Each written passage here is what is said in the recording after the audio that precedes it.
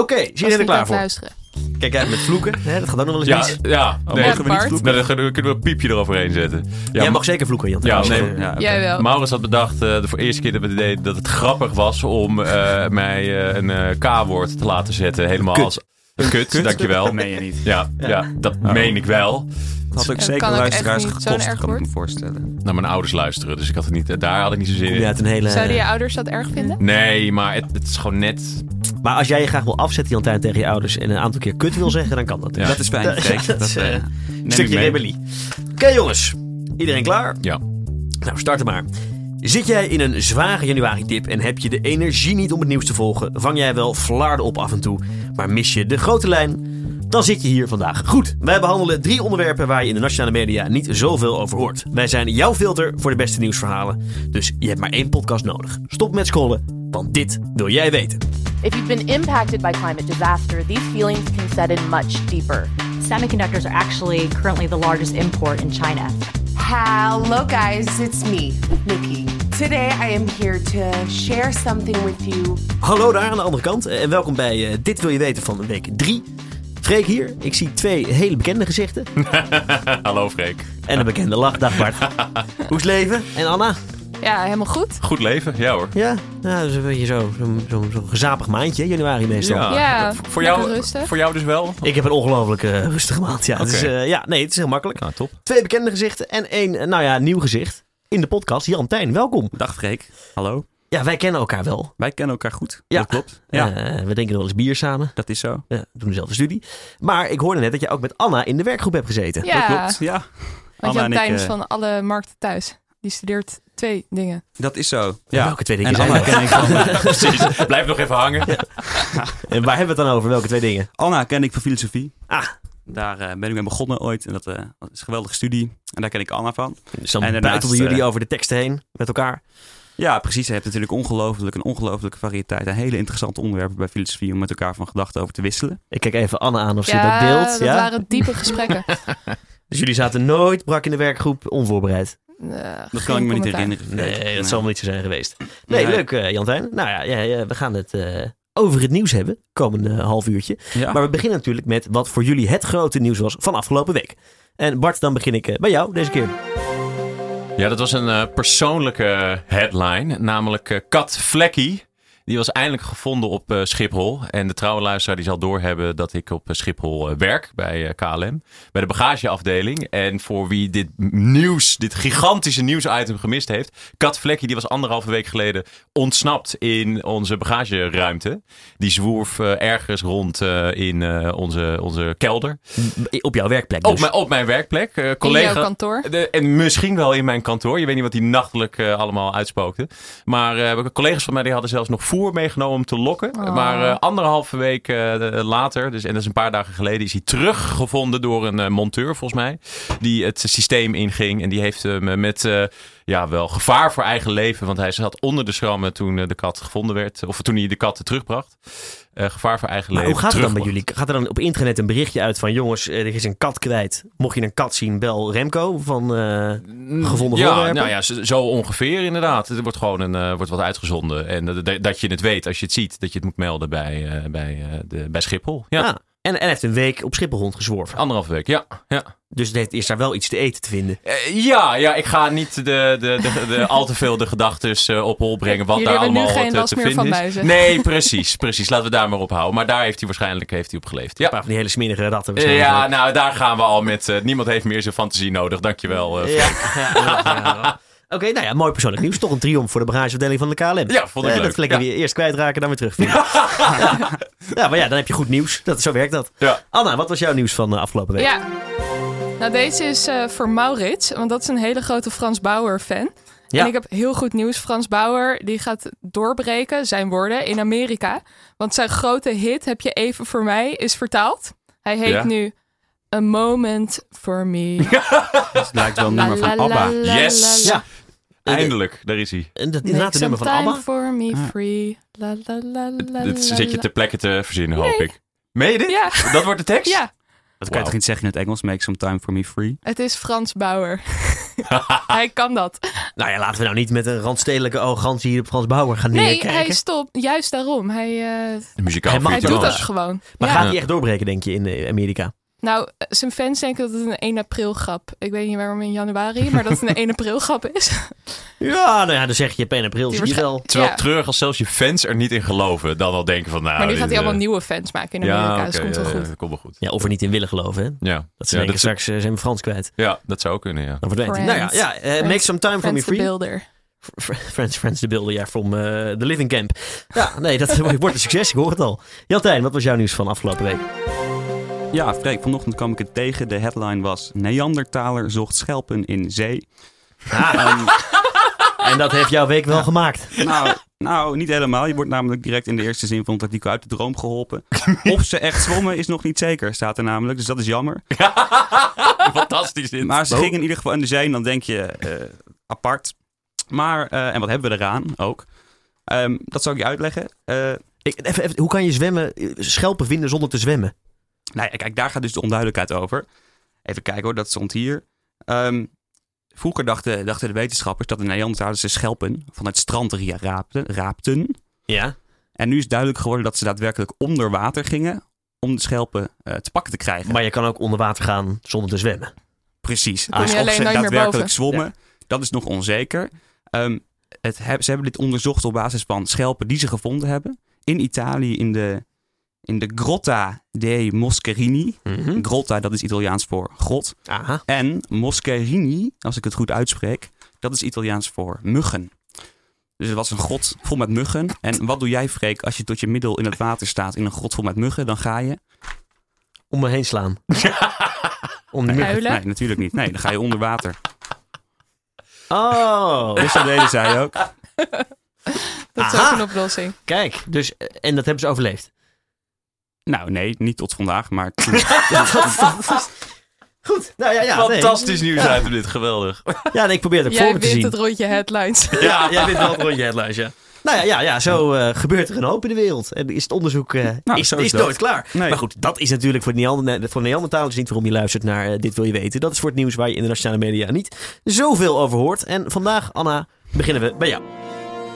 If you've been impacted by climate disaster, these feelings can set in much deeper, leading to shock, trauma, strained relationships, substance abuse, and the loss of personal identity and control.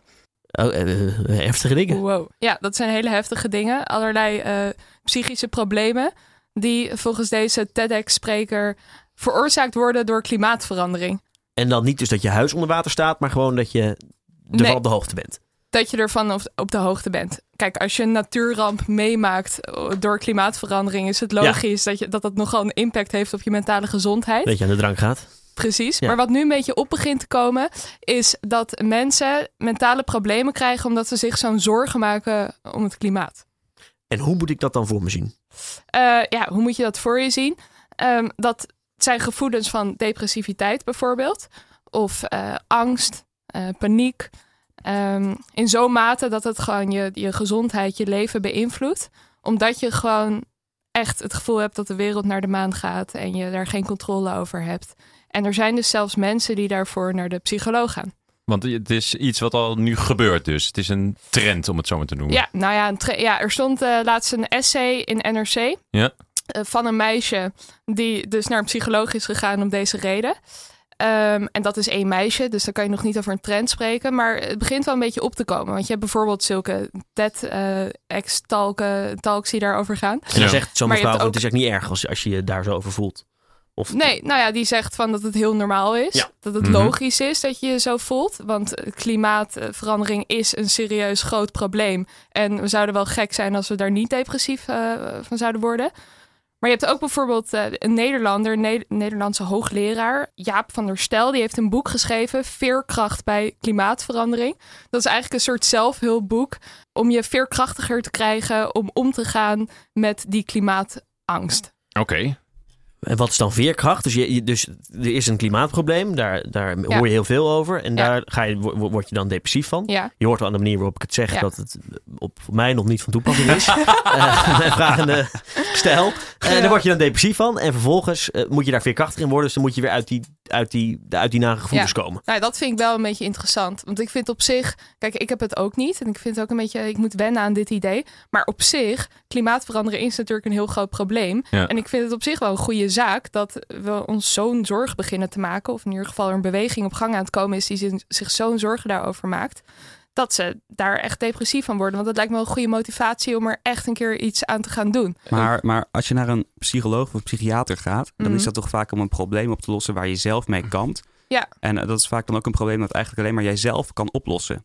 Ja. Maar dit is toch bij uitstek iets... waarbij je met elkaar moet bedenken... we gaan er iets aan doen en we maken een plan... en we gaan daar naartoe werken... en de situatie beter maken... En dat gaat niet samen met jou en je psycholoog. Dat moet je met andere mensen doen. Met veel meer mensen. Stel ik me een soort Dr. Rossi voor dat je in een stoel zit en dat die zegt... Ja, je gaat niet met hem samen de barricade op. En, nee. Maar dat is ook dus precies wat ik er lastiger aan vind. Kijk, ik vind het positief dat mensen zich zo'n zorgen maken. Maar inderdaad, door naar een psycholoog te gaan... of aan je eigen veerkracht te werken... dan leg je dus het probleem bij jezelf neer. En dan ga jij proberen te werken aan die gevoelens... in plaats van dat we iets aan dat klimaat gaan doen.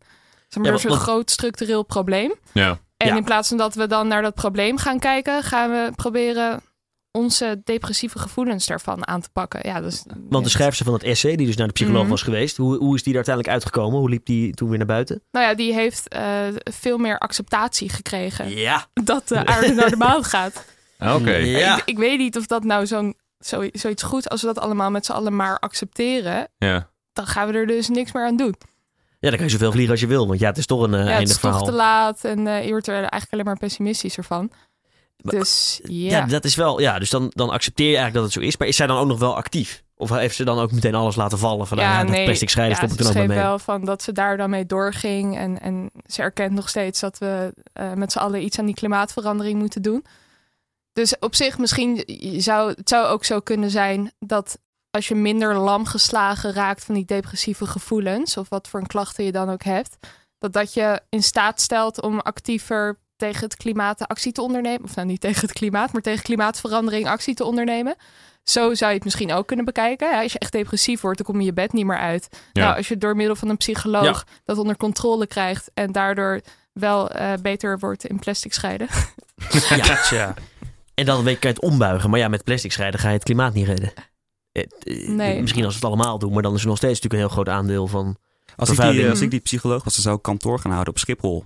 Ja. Iedereen even snel een beter gevoel geven over een of een vliegschaamte. Ja, maar het komt allemaal... Zodat ze vervolgens kunnen instappen met een goed gevoel. Ja, want het komt allemaal op... Ja, precies. Ja. Nee, het maakt niet uit. Het is goed zo. Ja. Laat het maar. Want het komt allemaal heel erg op de individu aan natuurlijk. Dat vind ik dus wel... Dat vind ik ook wel typerend van deze tijd. Dat elke keer als er een groot structureel probleem is...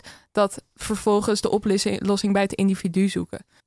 Vlieg minder, eet geen vlees. Ja, of doe iets aan die gevoelens die je dan hebt... Maar ook bijvoorbeeld, ik wil dat millennials nu zoveel burn-outs hebben. Ik zeg maar wat. Dat wordt vaak geleerd. Dat schijnt te maken te hebben, of dat denken we, met dat er geen vaste contracten meer worden gegeven. Dat de huizenprijzen te duur zijn. Ik vind een hele lijst. Ja. En vervolgens, wat gaan we doen? Of wat vinden we dat we moeten doen? We moeten meer sporten. We moeten mindfulness doen. We moeten leren mediteren. Bijvoorbeeld, ik las vorige week dat de Starbucks... dat de werknemers van de Starbucks klachten hadden... omdat ze te slechte contracten hadden... te lang moesten werken, allemaal problemen. En Starbucks heeft daar dus op gereageerd... door alle werknemers een gratis Headspace-account te geven. Ja, serieus, Headspace is de meditatie-app. Ja, het is een meditatie-app. Maar ik vond dat heel typerend. Ja. Dat vind ik weer zoiets. In plaats van dat ze dan die contracten gaan verbeteren... of die werkomstandigheden gaan verbeteren... moeten die werknemers... leren rustiger te zijn in hun hoofd of zo. Ja, precies. Dat je 18 uur per dag moet werken, dat overleef je wel als je gewoon af en toe 10 minuten even diep in- en uitademt. Ja, precies. Dat gaat natuurlijk nergens over. Probleem. Ja. Hoe zit het met jullie schaamte, jongens? Bart? Schaamte dan, hè? Klimaatschaamte. Nou ja, ik weet niet. Ik ben daar... je hebt dus een stukje acceptatie gevonden.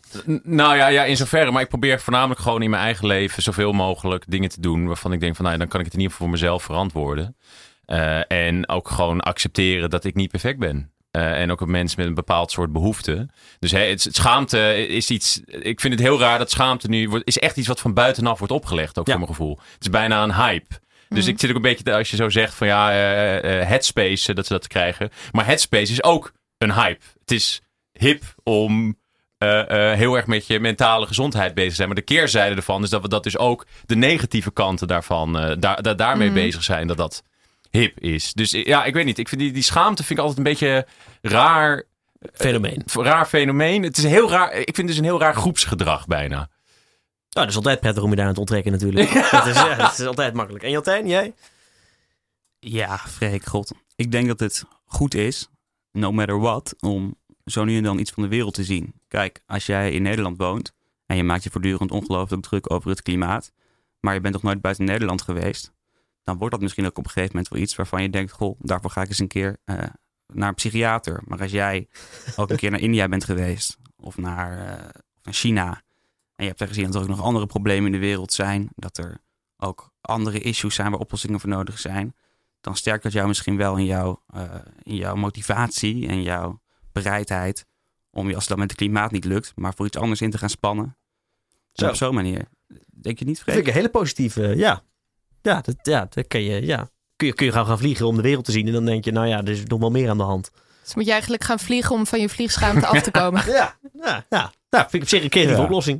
Ja, zo kunnen we, ja. Nou, zo zijn we Let's toch. go. Zo kan ik toch weer lekker. We zijn eruit. Ik kan weer op wintersport komende week. Heerlijk. Nou, lekker zonder enige vorm van schaamte. Anna, dankjewel.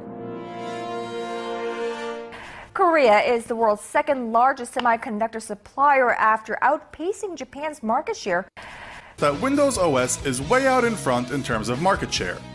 Semiconductors are actually currently the largest import in China. Oh god, Bart, je hebt een IT-onderwerp. Ik zie al 3 mensen hier met een licht verschrikte blik naar je kijken. Ja. Ik werk in de IT, ik heb een IT-onderwerp. Ja. En wel een heel bijzonder IT-onderwerp. Want door een lek, namelijk door een lek van een paar consultants die werkten voor een Chinees staatsbedrijf, zijn we erachter gekomen dat de Chinese overheid het plan heeft om binnen 3 jaar vanaf nu alle PC's en andere elektronica die door de staat gebruikt worden, zo'n 30 miljoen apparaten in totaal, dat die allemaal over 3 jaar van Chinese makelaardij zijn en van Chinese software zijn voorzien. Oftewel Windows de deur uit, IBM weg, geen Apple. Maar over 3 jaar, dan zitten we in 2023. Ja. Hebben ze al zoiets lopen? Ja, nou en dat is dus een beetje het rare. Even voor de beeldvorming. Ze zijn van plan om dit jaar 30% van al hun apparatuur, dus zo'n 10 miljoen stuks te vervangen. Volgend jaar 50% en in 2022 de laatste 20%.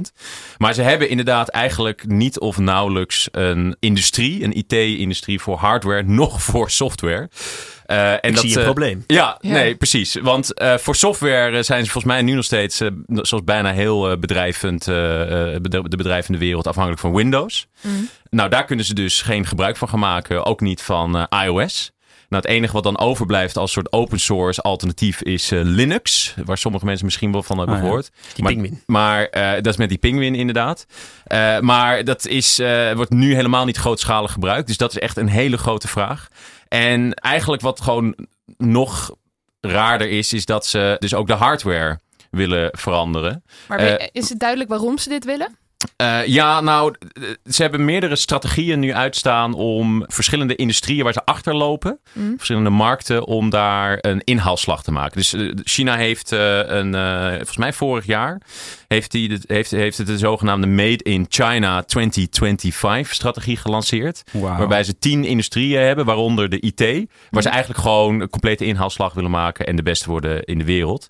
Want even voor de beeldvorming, ik ben even benieuwd, wat voor een PC hebben jullie? Of wat voor een laptop hebben jullie? Ik gebruik een MacBook. Ik ook. Ja. Ik ook. Oké. Nou, dan alles daarvan is dan wel ontworpen in Amerika, dan wel gemaakt daar. Behalve de chips, die komen misschien van Taiwan. Maar eigenlijk ook eigenlijk ook alle chips die worden gemaakt of in Amerika of in Japan of in Taiwan. Intel en zo, ja precies. Ja, je hebt Intel inderdaad en je hebt een groot Taiwanese bedrijf waar ik de naam niet meer van kan herinneren. En je hebt Samsung en dat is eigenlijk alles wel. Maar jij zegt net inhaalslag, daar hebben ze dus nog niks eigenlijk. Nee, ze hebben nu nog niks. En nu wordt het nog irritanter voor hun. Laatst was ook weer het nieuws dat ASML, een van de grootste bedrijven hier in Nederland, dat is een chipmachine fabrikant, dus die maakt machines waarmee chips gemaakt kunnen worden.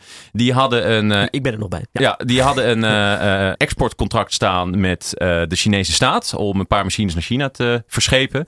En daar heeft nu de Verenigde Staten over gezegd van Nederland, als jullie dat toelaten, dan krijgen jullie sancties op je kop. En China heeft daarop gereageerd met, als jullie ons die machines niet uitleveren zoals beloofd, dan krijgen jullie sancties op je kop. Wow, dus wij hebben nu 2 grootmachten op onze dak. Ja, wat je dus echt nu ziet is dat daar eigenlijk de wereldmachten, die mobiliseren zich nu om eigenlijk China een beetje buitenspel te zetten. Dus ook die handelsoorlog bijvoorbeeld is voor een deel gestart om China dwars te zitten in de productie en het ontwikkelen van die IT-industrie. Maar China neemt nu initiatief. China zegt, wij willen van Bill Gates af. Ja. Zeg maar, omdat ze bang zijn dat Bill Gates met 1 druk op de knop de boel plat kan leggen? Of is dat een ander soort angst? Ja, ik denk dat het is gewoon... De Chinezen die hebben een hele grote behoefte aan gewoon op zichzelf kunnen bouwen. Dat zie je in alles wat ook die Xi Jinping zegt. Die zit veel meer, dat isolationisme, veel meer op jezelf, op je eigen schouders kunnen steunen. En dat is hier ook een gevolg van. En zij willen gewoon niet meer dat dit soort technologieën die gewoon heel cruciaal gaan worden ook voor de toekomst. IT-technologie gaat gewoon alleen maar groter worden. De derde wereldoorlog wordt een digitale oorlog. Precies. Ja, dat ze dan gewoon hun eigen dingen kunnen maken. Maar is het dan de bedoeling dat ze zelf vooral overstappen op hun eigen producten? Of willen ze ook de wereld ermee gaan veroveren? Nou, waarschijnlijk ook de wereld ermee veroveren. Daar zit wel een beetje een privacy aspect aan, toch? Als je het over China hebt. Ja, nou, kijk naar Huawei. Dat is zo'n privacy aspect. Dus het Chinese bedrijf, telefoonbedrijf, menig luisteraar zal er eentje in zijn zak hebben, denk ik. Die werden ook beticht van spionage voor de Chinese overheid. Dat is wel mooi. Ze hebben zo'n telefoon en als je dan op een knopje drukt, dan komt de camera er zo uit. Wow. Lijp. Kijk, en hier zien we de consument. Hè, Maar dat hebben ze dus wel. Hè? Dat hebben ze wel. Ze hebben wel camera's. Die techniek hebben ze voorsprong op. Camera's die uit de telefoon schuiven. Nee, maar ze willen echt inhalen. Is het stoere praat of niet voor China? Nee, absoluut niet. Nee, dit is 100% geen stoere praat. En het lukt ze waarschijnlijk ook nog. En het gaat ze waarschijnlijk lukken. Maar het lastige is hoe ze dat dus binnen 3 jaar gaan doen. Want voornamelijk die combinatie van ze moeten zowel de hardware, maar ze hebben gewoon niet de chipproductie in huis. De inschatting is dat ze zo'n 10 jaar achterlopen ten opzichte van de beste chips nu ter wereld. Daar hebben ze ons dus voor nodig. Ja, daar hebben ze ons voor nodig. Ja, want ook ASML. ASML is een van de weinige bedrijven die dan weer de machines kan maken om die chips te maken. Ja, dus Intel en zo is ook weer afhankelijk afhankelijk van ASML bijvoorbeeld. Ja. Ik denk dat wij gewoon Amerika volgen, toch? Waarschijnlijk. Dat is dan ook weer bijzonder dat de Tweede Kamer heeft gezegd van we moeten nu wel proberen om een eigen koers te varen. Dus ik weet niet zo goed wat Nederland gaat doen. D66 in het kabinet zit. Dat we gewoon lekker een beetje polderen en uiteindelijk kom je er wel uit. Ik durf er niks over te zeggen. Ook een beetje omdat natuurlijk Trump ook een beetje alle kanten op slaat. En die is ook aan het einde van zijn termijn begint hij te komen. Ik weet niet wat voor gok Nederland hier gaat wagen. Nou, spannend. En dus over 20 jaar zitten we allemaal met een Chinese laptop in de collegebanken. Ja, Lenovo is van China. Maar alles wat erin zit was van Amerikaanse makelaardij. Dus wie weet dat dan ook de binnenkant van China komt. Oké, als het maar werkt. Ik gewoon zo weet je verder niet. Nee, precies. Goed, Bart, gewoon lekker makkelijk. Bart, dankjewel. En vanaf China gaan we gewoon lekker door. Blijven we op reis met de grote Ver van je bed show. Vorige week waren we in, jongens, ik ben hem even kwijt. Zuid-Korea. Over technologie gesproken trouwens. Toen is er uit het rad gedraaid en daar kwam een hele mooie bestemming uit, namelijk Uruguay. En als ik zeg Uruguay, dan denken jullie Zuid-Amerika. En als ik zeg Zuid-Amerika, dan denken jullie voetbal. Goed. En iets minder positief, waar staan ze ook nogal bekend om? Slecht voetbal? Nee, cocaïne. Cocaïne. Een paar weken geleden is de grootste slag tegen de drugshandel ooit gevonden ter wereld. 4418 kilo cocaïne. Wow. Was dat ook waar die Nederlanders bij waren? Ja, daar waren ook die Nederlanders bij, ja. Dat was allemaal op weg naar Amsterdam. Nou ja, het was onderweg naar Togo in West-Afrika. En daarna gaat het inderdaad meestal door naar Rotterdam. En dan wordt het zo'n beetje daar verdeeld. Maar die 4418 kilo, dat was wel echt legendarisch veel. Wow. We hadden een straatwaarde. Nou, laten we even The Price is Right spelen. Wat denken jullie? 4418 kilo? 50 miljoen euro. Anna? 50 miljoen en 1. Zo irritant. 100 miljoen euro. 1 miljard euro. Bijna goed. Ze hebben naar een paar mensen enorm in de stress gezeten toen ze erachter kwamen dat dit gevonden was. En er zijn 4 mensen opgepakt. Voor die 4 maar. Ja, 4 maar. Het zat vol in 3 containers. Het zat verstopt in 3 containers vol met sojameel. Dus ja. Dat is lastig aan elkaar te halen, denk ik. Al die foodies per ongeluk. Lekker zo, ja, precies, lekker snuiven. Maar goed, in ieder geval, je zou denken, als ze dit nu vinden, dan moeten er wel enorme aantallen omgaan. En dat is natuurlijk ook zo. En daar zijn ze, dat zei de Uruguaanse overheid zelf ook, wij zijn een doorgeefluik en wij hebben geen idee hoeveel hier eigenlijk allemaal doorheen vliegt door dit land van ons. In ieder geval, Uruguay was een mooi land, maar we gaan volgende week natuurlijk gewoon weer op reis. Dus Bart, trek het rad even naar binnen. Ja, dan moeten we eventjes... Bart loopt even de gang op. Gooit de deur open. Het is een gigantisch rad. Is er echt een rad? Ja, je ziet... Kijk achter. Ja, kijk, je komt nu binnen. Dat is een hoorspel, Jantijn. Dat ben ik hoor, 1 moment. Misschien moet je even helpen. Maar hij doet even de stekker, Jantijn. Als je de stekker op stopcontact doet. Ja. Wacht, dan ga ik even... Geef even een enorme zwieper. Zo. Ja. Hij loopt nog net. Ja, oké. Daar gaat hij open. Er zitten ook lampjes in. Ja. Het rad heeft er niet heel... kijk. Ja, daar gaan we. Nou, spanning en sensatie. En we gaan naar Sri Lanka. Sri Lanka. Nou, leuk. Tropisch, lekker, in ieder geval. Tropisch. Ja. Veel het nieuws geweest ook. Iemand die zegt, ik ga wel. Ja, nou Jantijn, als ik jou eerdere item... we moeten allemaal gaan om laten we wat meer van de wereld te zien. Volgende week dus inderdaad Sri Lanka. Mooi. Jantijn, op naar jou. Hello, guys. It's me, Nikkie. Today, I am here to share something with you that I've always wanted to share with you one day, but under my own circumstances. So today, I am taking back my own power, and I have to tell you something. Ze moet je iets vertellen. Wauw. Ja, dat was Nikkie. Nikkie Tutorials. Tutorials is niet haar achternaam, trouwens. Ze is een vrouw, zij heet Nikkie en zij maakt tutorials over hoe je make-up op je gezicht smeert en misschien ook op andere plekken. Dat weet ik niet. En zij was echt groot in het nieuws. Met haar coming out inderdaad. Zij moest iets vertellen. En wat had zij te vertellen? Zij blijkt geboren te zijn als jongen of in het lichaam van een jongen of hoe je dat ook maar zegt. En zij is dus inmiddels een vrouw en zij voelt zich een vrouw. Alleen veel mensen wisten dat niet over haar. En ze is al best oud inmiddels. Best oud.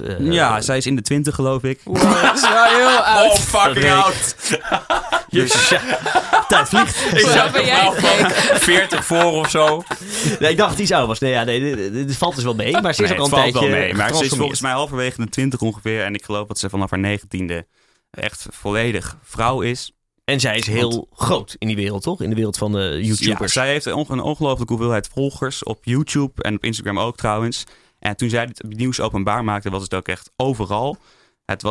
Haar naam, Nikkie Tutorials, was de op 3 na meest gegoogelde naam in de wereld die dag. Okay. Ik weet niet wie de nummer 1 en 2 waren, maar de derde is natuurlijk wel echt huge. Je had de toppositie op YouTube in meer dan 20 landen. Heel even naar, dus niet heel gender neutraal, maar even naar de enige vrouw. Ken jij haar? Ik kende haar niet, maar ik ben er nu wel mee doodgegooid. Nee. Maar ik kijk nooit make-up tutorials. Nee, ik ook niet. Dus maar dus niemand van ons dan eigenlijk. Nee. Maar een enorme groep mensen dus wel. Ik had eerlijk gezegd ook nog nooit van haar gehoord, maar ze was er opeens. En wat ik er wel bijzonder aan vind, is dat zij heeft dit enorme nieuws. En zij deelt dit natuurlijk op haar YouTube-account met haar YouTube-volgers. En dat is het eigenlijk. Terwijl het wel een mega groot wereldevent is, zou je kunnen zeggen. Want het wordt dus overal opgepikt. Elke krant, elke website, alles schrijft erover. Ook op televisie ging het erover. Maar daar schrijven ze niet aan bij talkshows. Ze geeft ook niet echt interviews in kranten. Dus de vraag is, hoe wordt dat dan verslagen? Zoiets? Hoe gaan we daarmee om? Zij kiest helemaal zelf haar platform. Daar doet ze haar verhaal. En zij heeft dus blijkbaar ook niet de behoefte om dat op andere plaatsen te doen. Dus hebben we Jinek en op 1. Iedereen denkt, we willen haar hebben. En zij zegt nee. Precies, zij komt gewoon niet. Ik had haar ook nog gedM'd of ze hier langs wilde komen. Maar geen reactie op gehad. Het is precies. Dat doet ze dus allemaal gewoon niet. En dan zit je natuurlijk als krant of als televisieprogramma wel met de vraag, wat ga je daar dan vervolgens over zeggen? Want het is wel all around. Het gaat er wel veel over. Veel mensen weten wie het is en willen er meer over weten. Ook omdat het voor de emancipatie van transgenders nogal een moment was, toch? Nou ja, precies. Inderdaad. Zij zei ook, ik doe dit voor de kleine Nikkies. Die wilde ze inspireren. Ze heeft ook heel veel warme reacties gehad vanuit die wereld. En ook trouwens vanuit allemaal andere plaatsen op de wereld. Heel veel mensen dragen het enorm warm hart toe. En terecht, denk ik. Maar het blijft interessant om te bekijken wat er dan in het nieuws over te lezen valt.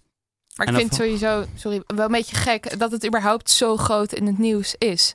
zeg maar, het is nodig op dit moment. Maar ik zelf zou het fijner vinden als dit niet zo nieuws zou zijn. Omdat het gewoon niet uitmaakt of je nou man of vrouw bent of hoe je bent geboren. Dat dit zo'n big deal is voor iedereen. Dat vind ik ook wel iets zeggen over hoe we daar tegenaan kijken. Ja, maar je moet je natuurlijk ook wel bedenken, tenminste dat vind ik wel, dat iedereen echt over elkaar heen duikelt. En niet snel genoeg kan zeggen hoezeer ze dit fijn vinden en blij voor haar zijn. Dus die zaten bij die talkshows, die mensen? Precies, die zaten bij de talkshows. Heel veel mensen zaten natuurlijk bij talkshows. En kranten schreven profielen. Die wilden natuurlijk aan de lezer duidelijk maken wie die Nikkie dan wel niet is. En dat ze ook wel begrepen hadden dat dit speelde natuurlijk. Precies, ook dat. Dus dan krijg je bijvoorbeeld in NRC een enorm artikel. En in het AD, die hadden zelfs nog een oude leraar van haar opgespoord. Die zei, alle leerlingen wisten dat ze thuis een jurk aantrokken met poppen speelden. Daar werd niet geheimzinnig over gedaan. Nou, dat was een leerling, die heette Jan Boer, geloof ik. Of een leraar.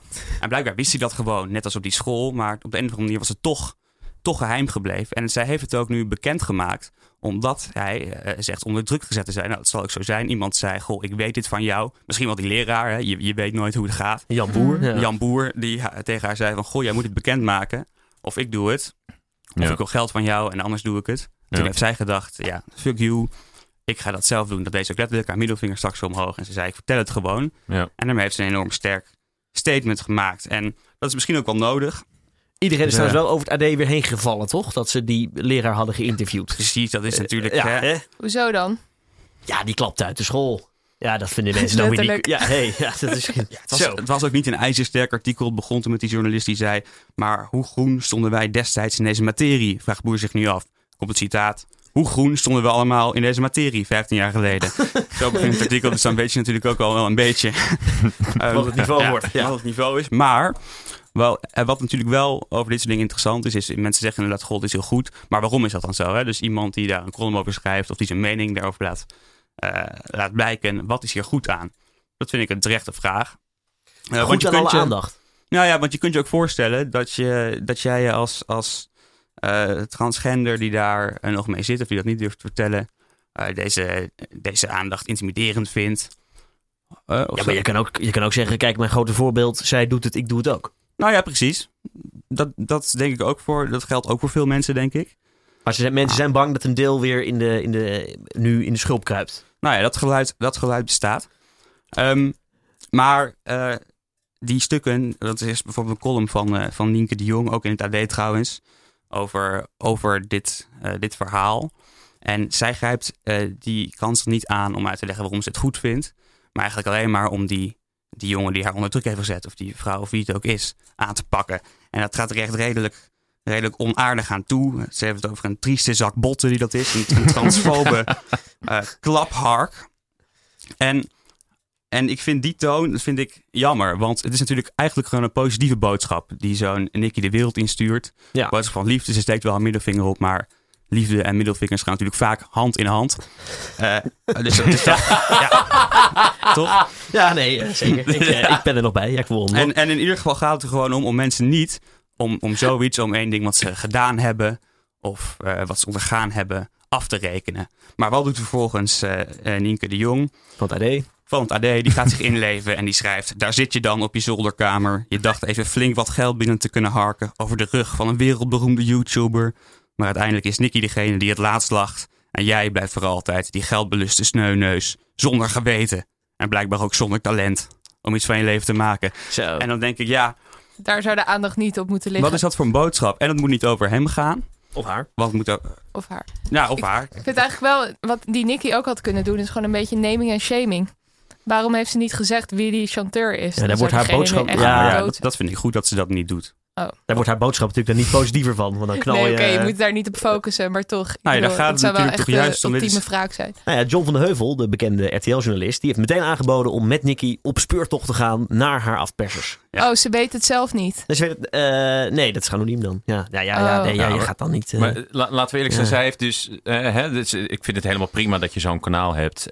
Maar het lijkt me wel, als je dus zoveel volgers hebt, zo'n lastig leven heb je dan. Helemaal als je dus met zo'n geheim leeft überhaupt.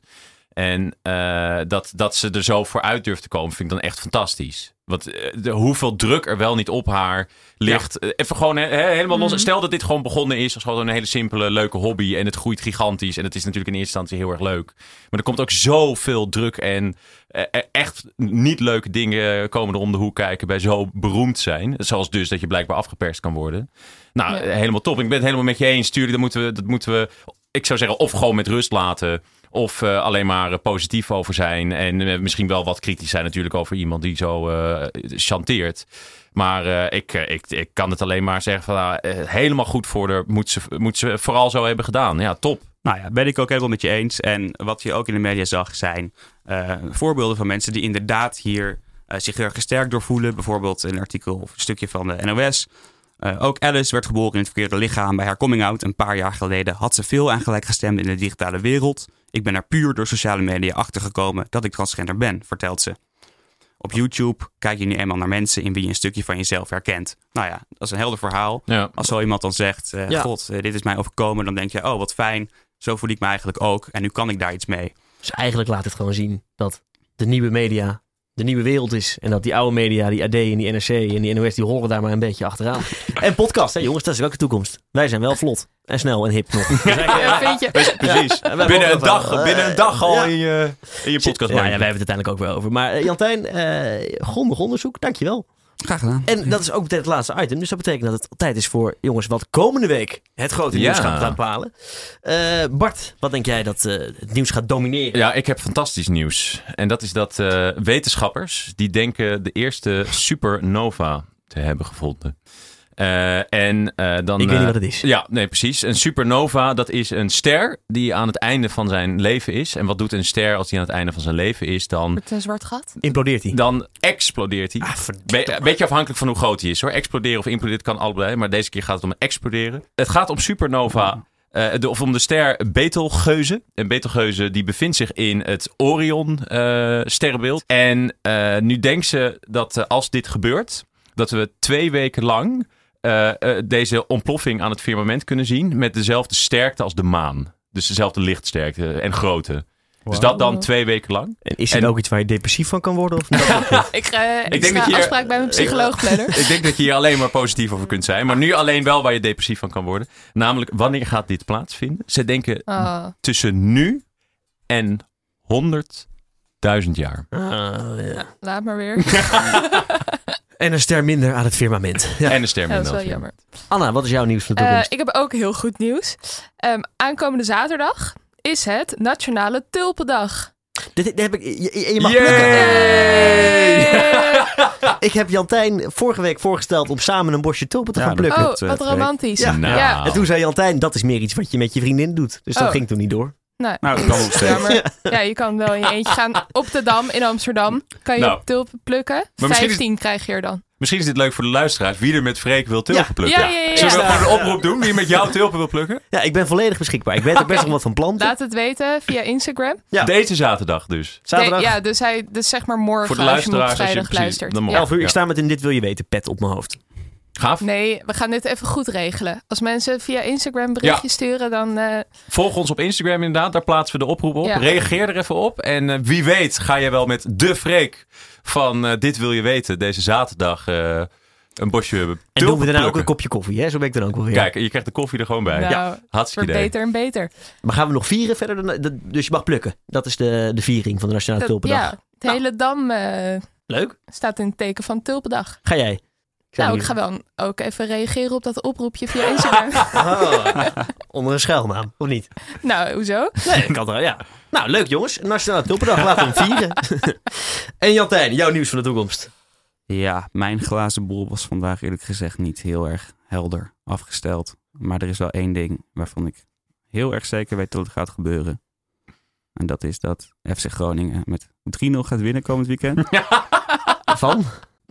Breda.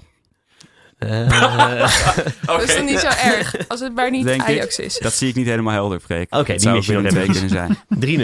Oké. 3-0. Ja, en dat kunnen ze ook wel gebruiken. Dus dat is prettig. Nou, dit is er eentje waar we je aan kunnen houden. Ja. Dat zijn mooi, dat is mooi in deze voorspellingen. Jongens, met deze gevarieerde 3 nieuwsberichten van komende week is ook weer een einde gekomen aan deze Dit Wil Je Weten. Volgende week, vrijdag, gewoon weer een verse uitzending in je podcastmandje. Bart, Anna, Jantijn, dank jullie wel. Dank je, graag gedaan. Dank je ook. Week nieuws volgen. En volgende week zijn we er gewoon weer. En jij bedankt voor het luisteren. En tot dan.